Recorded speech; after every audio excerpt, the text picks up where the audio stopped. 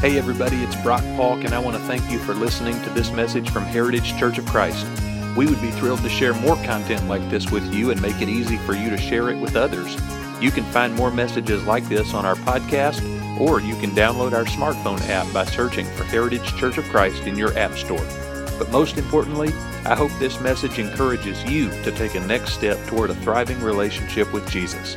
Enjoy. Called Surprise the World, and it's been all about developing habits and rhythms in our lives that create opportunity for us to share the hope that we have in Jesus. If you've been in church for a while, and I know some of you have, you may recognize the word evangelism, which means to announce the good news or to tell people the good news. And maybe when you hear the word evangelism, maybe it brings to mind some particular mental images or maybe even some memories for you. If you've been in church a while, maybe you've been involved in some efforts like street preaching or door knocking campaigns. Or maybe you've been somebody who has received door knocking at your door where somebody has been trying to speak to you in the middle of your day about the Lord and Savior Jesus Christ, and it's a beautiful thing. And churches have certainly tried all sorts of strategies and methods to publicize the message about the salvation offered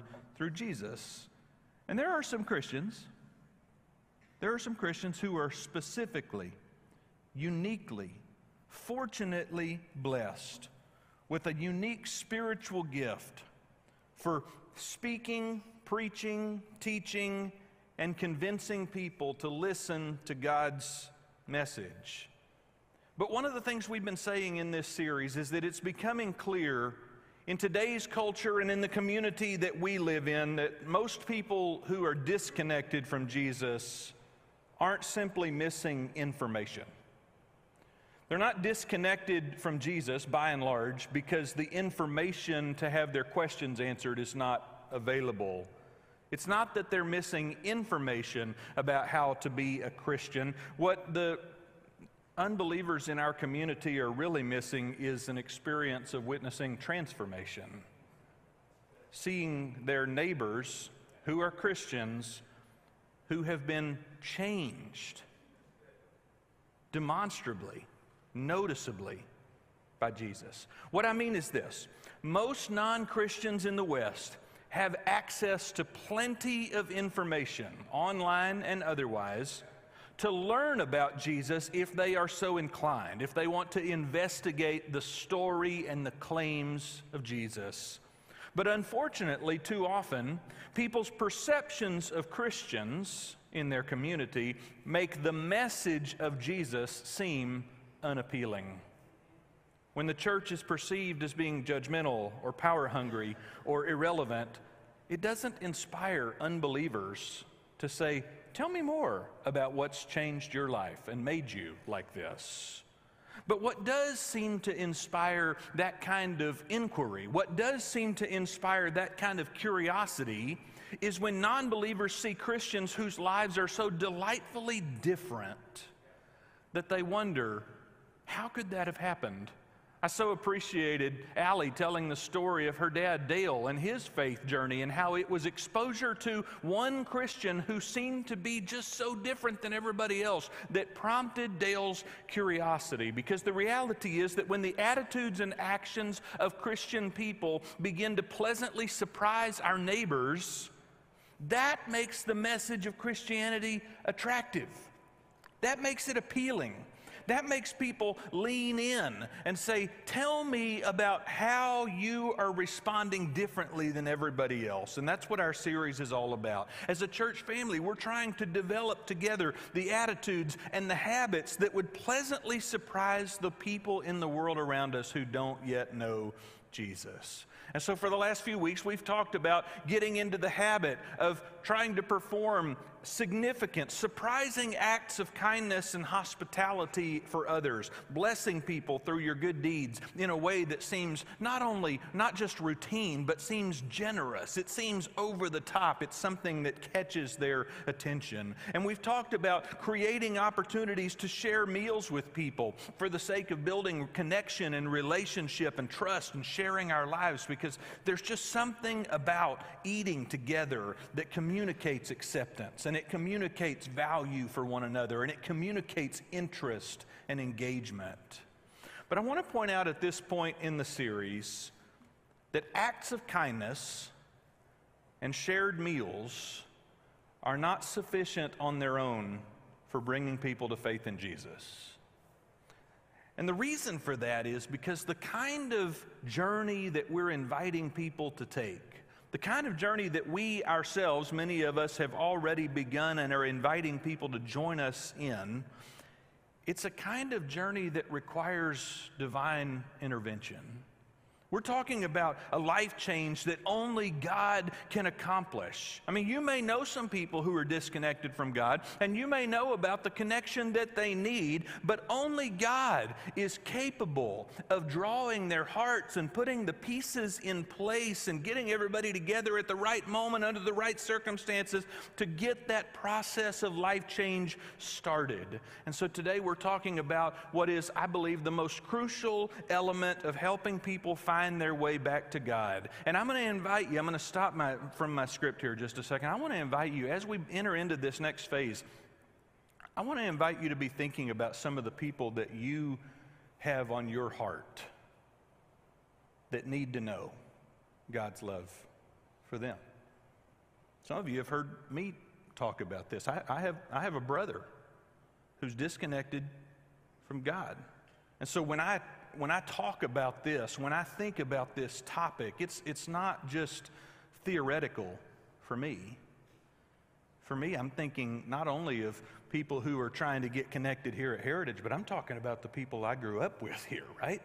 I mean, get that in your heart here, because that's what we're talking about. We're talking about the most crucial element of helping people find their way back to God, and it involves trusting God's process and trusting God's timing and being on the lookout for where God is already at work in the world and in the lives of people around us. We're talking about the role that prayer plays in the mission that God has given us to reach the people He misses the most. And so I want to invite you this morning to open up your Bible with me to Acts, the book of Acts, chapter 10. Acts is the fifth book in the New Testament portion of your Bible, and there's this incredible story that's recorded here about one family that needed help in a particular city and another man in another city who didn't have any idea who they were, but he got the call to come and help them anyway. And so Acts chapter 10 starts by introducing us to a Roman military officer 2,000 years ago on the coast of the Mediterranean Sea named Cornelius. And Cornelius was a Gentile, which simply means he wasn't Jewish,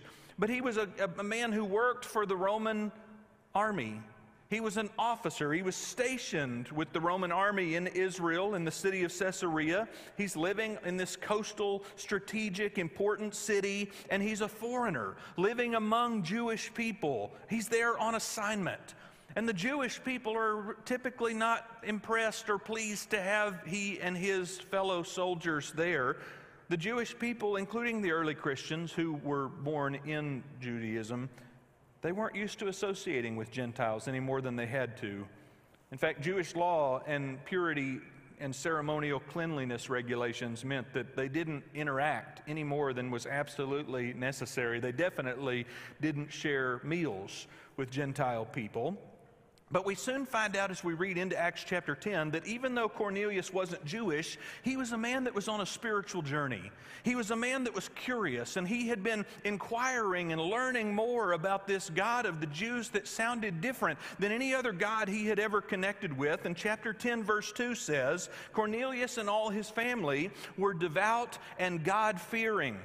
He gave generously to those in need, and he prayed to God regularly. And just in this one verse, this one sentence, we learn a lot about Cornelius. We learn about how he handles his finances differently than everybody else in his culture. It was not uncommon for people to give to others, but typically that would be done giving generously to those who might be able to return the favor. Cornelius instead was someone who gave generously to those who were in need.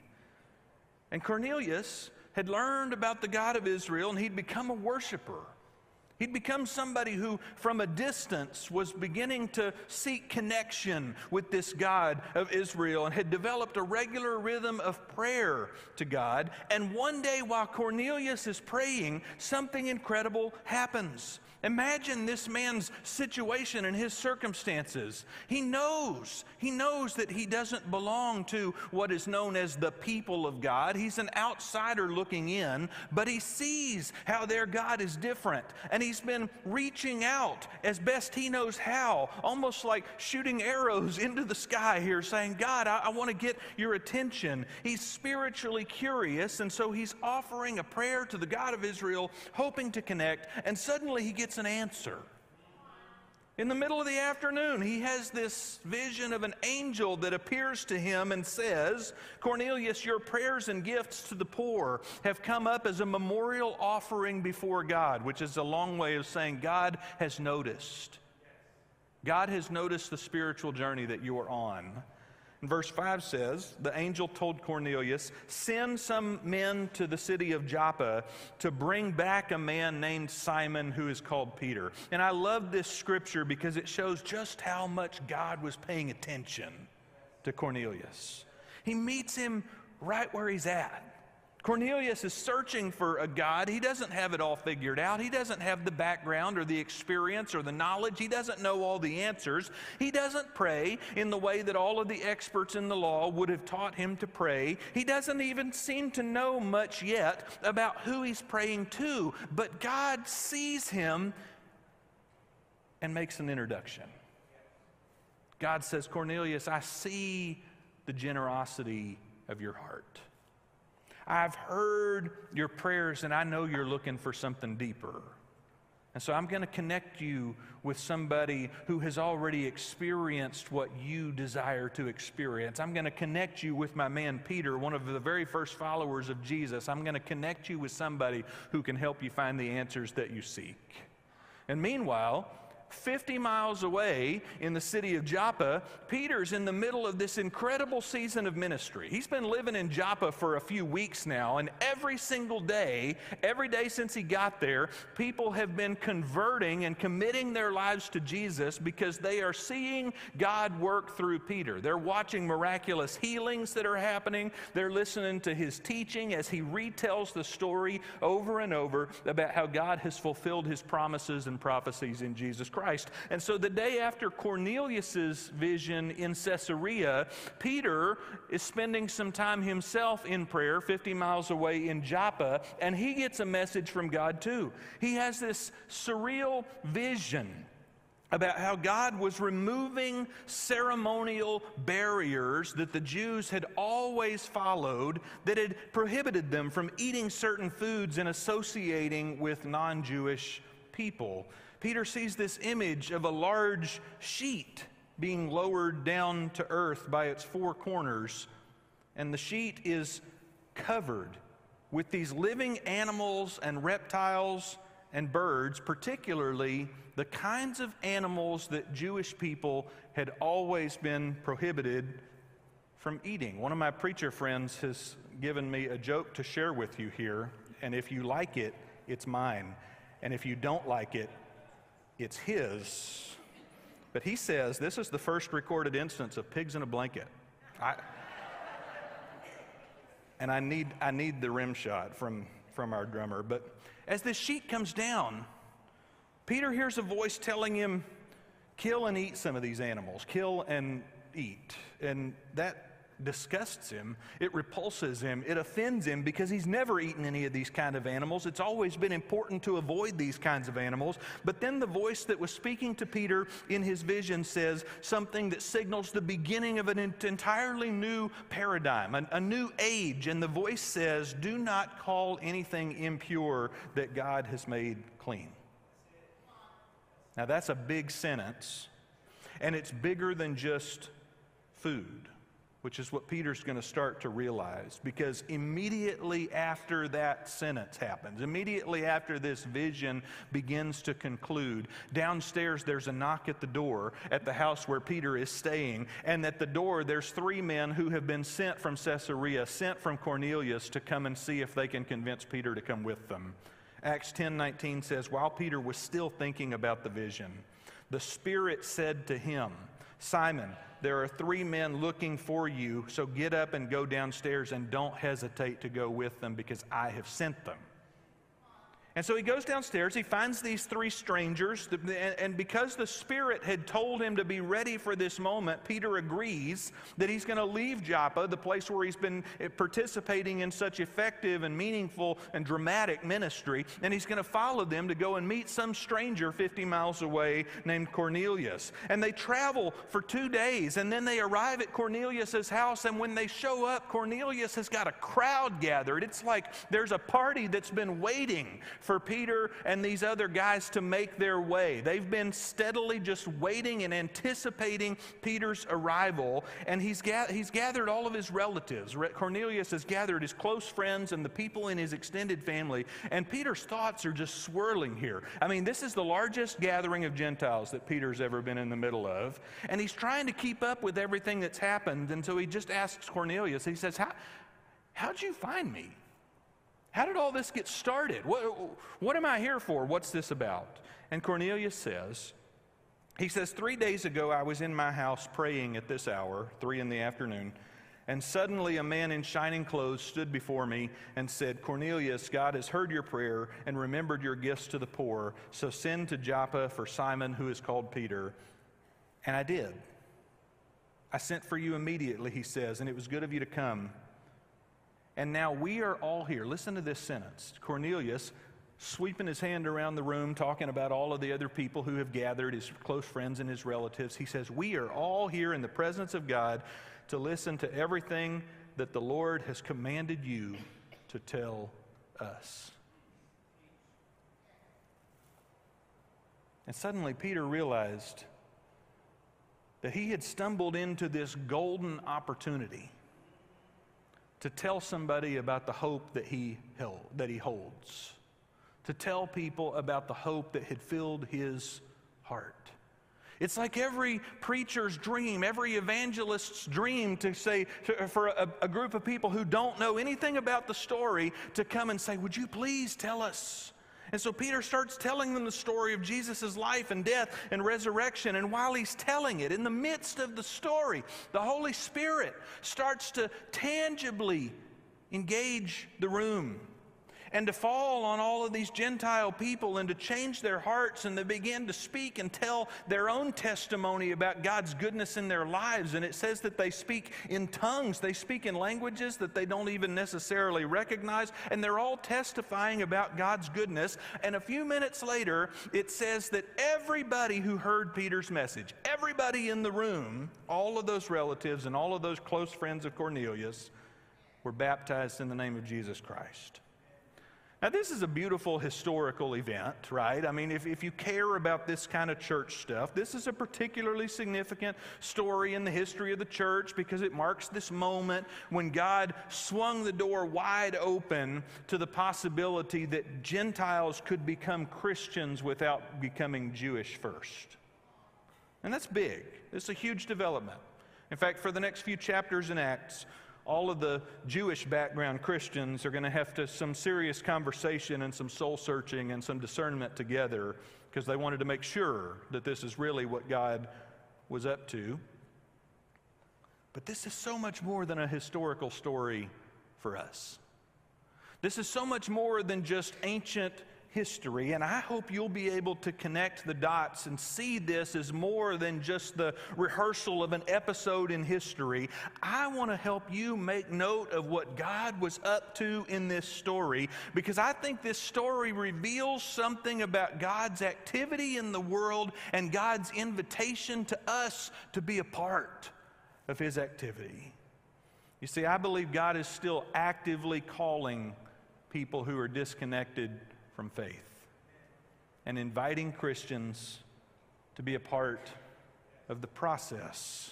Because if you pay attention to how this whole story played out, if you went back and you looked at all of the details and you read every verse, you would notice that this mass conversion event, this successful faith-sharing event, got started with prayer. You had Cornelius, the man who needed spiritual guidance, who's praying on his own at his house in Caesarea, and he doesn't really even know what to ask for, doesn't know much. He's just beginning to learn and inquire about who it is that he's praying to at all. And then you've got Peter, who's praying, and it appears that this is his regular habit to spend time in conversation with God. And he has the spiritual knowledge about Jesus that Cornelius needs, but he's praying someplace 50 miles away, and he's never met Cornelius, doesn't know who this guy is. They didn't know each other. But when they prayed, when they made themselves available to what God wanted to do with them, and when they asked God for guidance, God connected them to one another. And the result was that an entire house full, an entire extended family, an entire city block in Caesarea, an entire family full of Gentile people were converted to become followers of Jesus Christ. You know, growing up in church, for me, we talked a lot about prayer, but somehow, and it probably wasn't the message that they intended to communicate, somehow as I was growing up, I got the idea in my mind that prayer looks like talking to God. That it's primarily a presentation, just that it's prose, that it's just speaking. And I want to tell you that as I've grown older and grown in my faith, and as I've learned from more spiritual mentors, and as I've learned to pay closer attention to some of the details of the Scripture and stories like this, I've come to understand that prayer was never intended to be a one-way conversation. That prayer is intended to be a dialogue. That prayer involves speaking and listening. Being still, being quiet, letting God have access to our hearts and our souls and our minds. In fact, as I've gotten older and learned to pay closer attention to reading the Scripture, what I've noticed, particularly as I read through the book of Acts and these early stories of the first generation of Christians, I noticed that listening to the prompting of God's Spirit was a crucial part of their ministry. That being quiet and paying attention and letting the Spirit lead the way was an important part of not only their effort and their strategy, but it was an important part of what made Christianity grow exponentially in just a few years. There's a story in Acts chapter 8, a couple of chapters before this. There's this disciple named Philip who receives specific instructions from an angel of the Lord. Go and travel on this particular road, the angel says. And when Philip is obedient to that because he listened to what God had to say, he goes and he finds himself on this road. And I suspect that road was probably pretty busy with traffic. But in the middle of all of the travelers, the people on foot, the people on horseback, the people in chariots, in the middle of all of that, Acts chapter 8 says that the Spirit of God told Philip, run towards that chariot right there. Go be next to that chariot. And when Philip did it, he found a man in that chariot who was ready to become a disciple of Jesus and just didn't know how. Acts chapter 16, a few chapters after this, we find Paul and his entire missionary team, and they're choosing their next destination of where they're going to go and preach next based on what the Spirit tells them to do. And sometimes the Spirit blocks the way and says, don't go that way. And sometimes the Spirit says, this is where we're heading. And then later, Paul gets a vision, gets a dream from a man from a particular region saying, please come and teach us. And guess what? He shows up in that place and there's people that are eager and ready to receive. Eager and ready to hear the story. And what's amazing is that throughout the book of Acts, as the Christians prayed and listened to the Spirit's guidance, they kept running into people who were eagerly anticipating the good news that they had to share. How long has it been?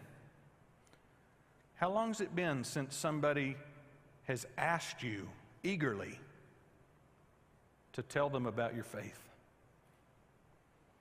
How long has it been since you showed up in a place And somebody said something like, "We're so glad you're here.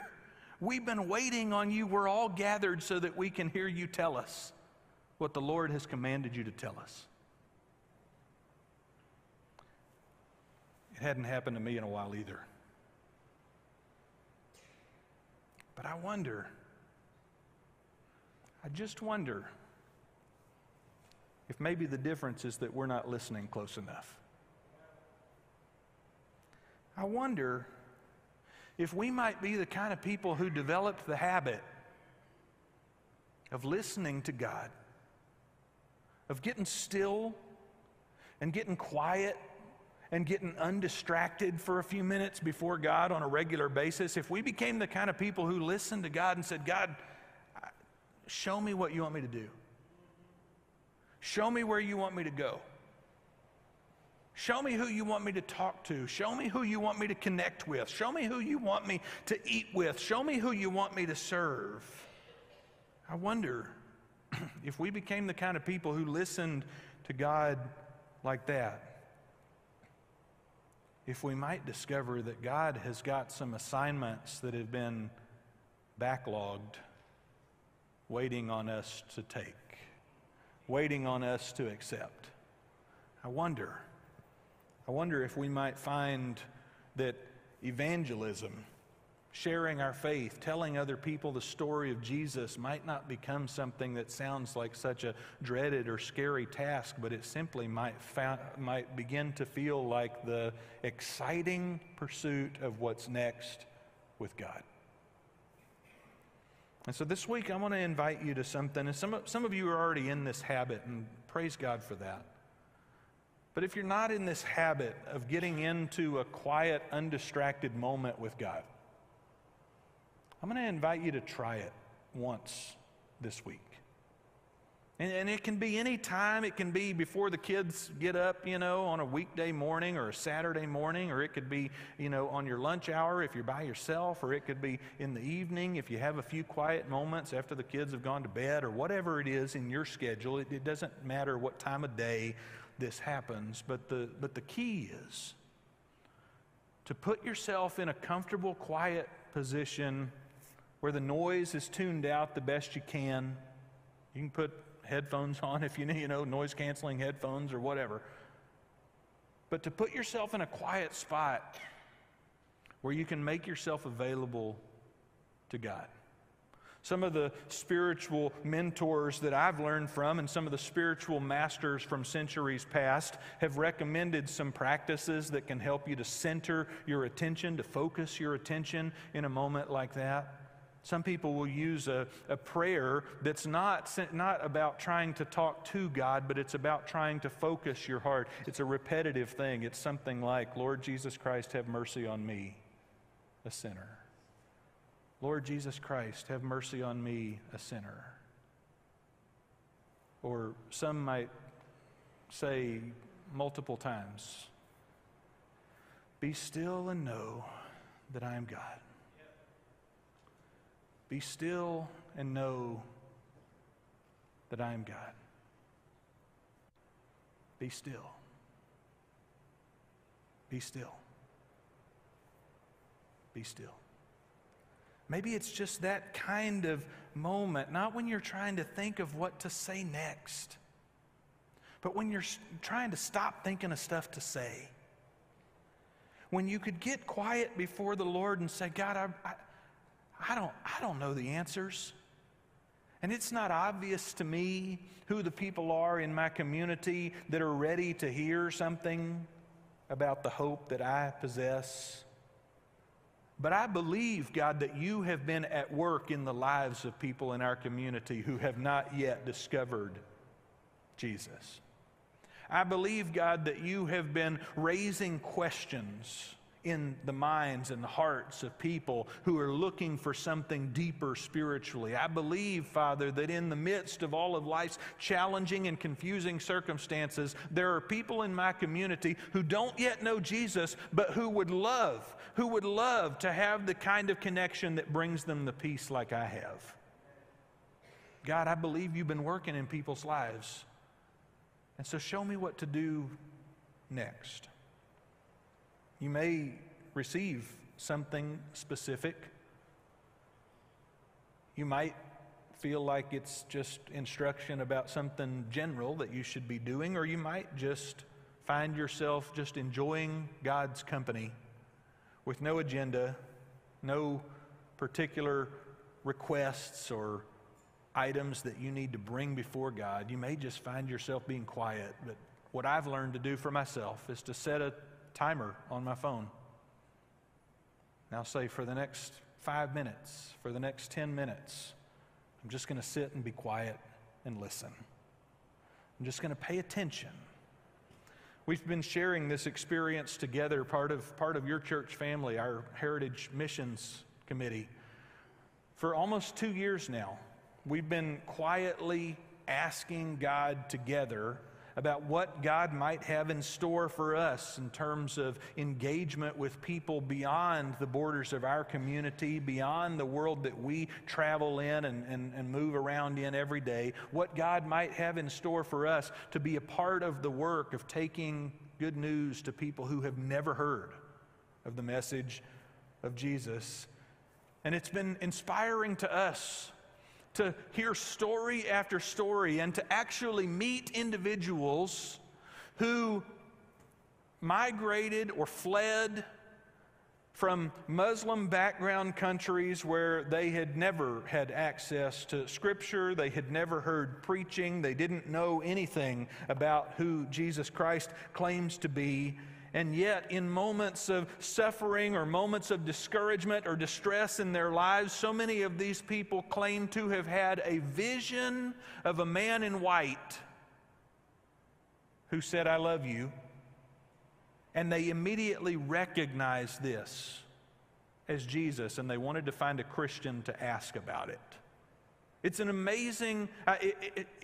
It sounds so far-fetched, but I've heard it time after time after time from different people and I've heard it from people firsthand who tell about their own experience of how God was calling them and then put them in touch with someone who could help them learn more.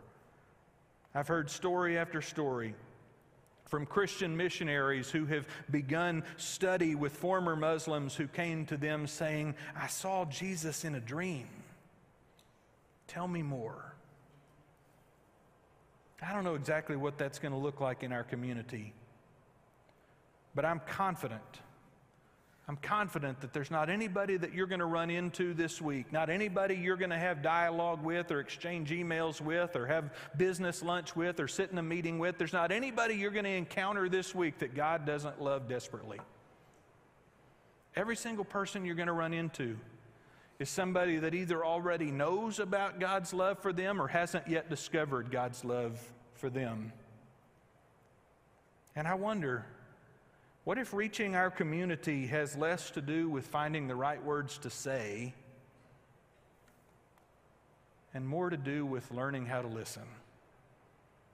More to do with paying attention to figuring out what God's already up to, where God's already at work around us, and being open to joining God there.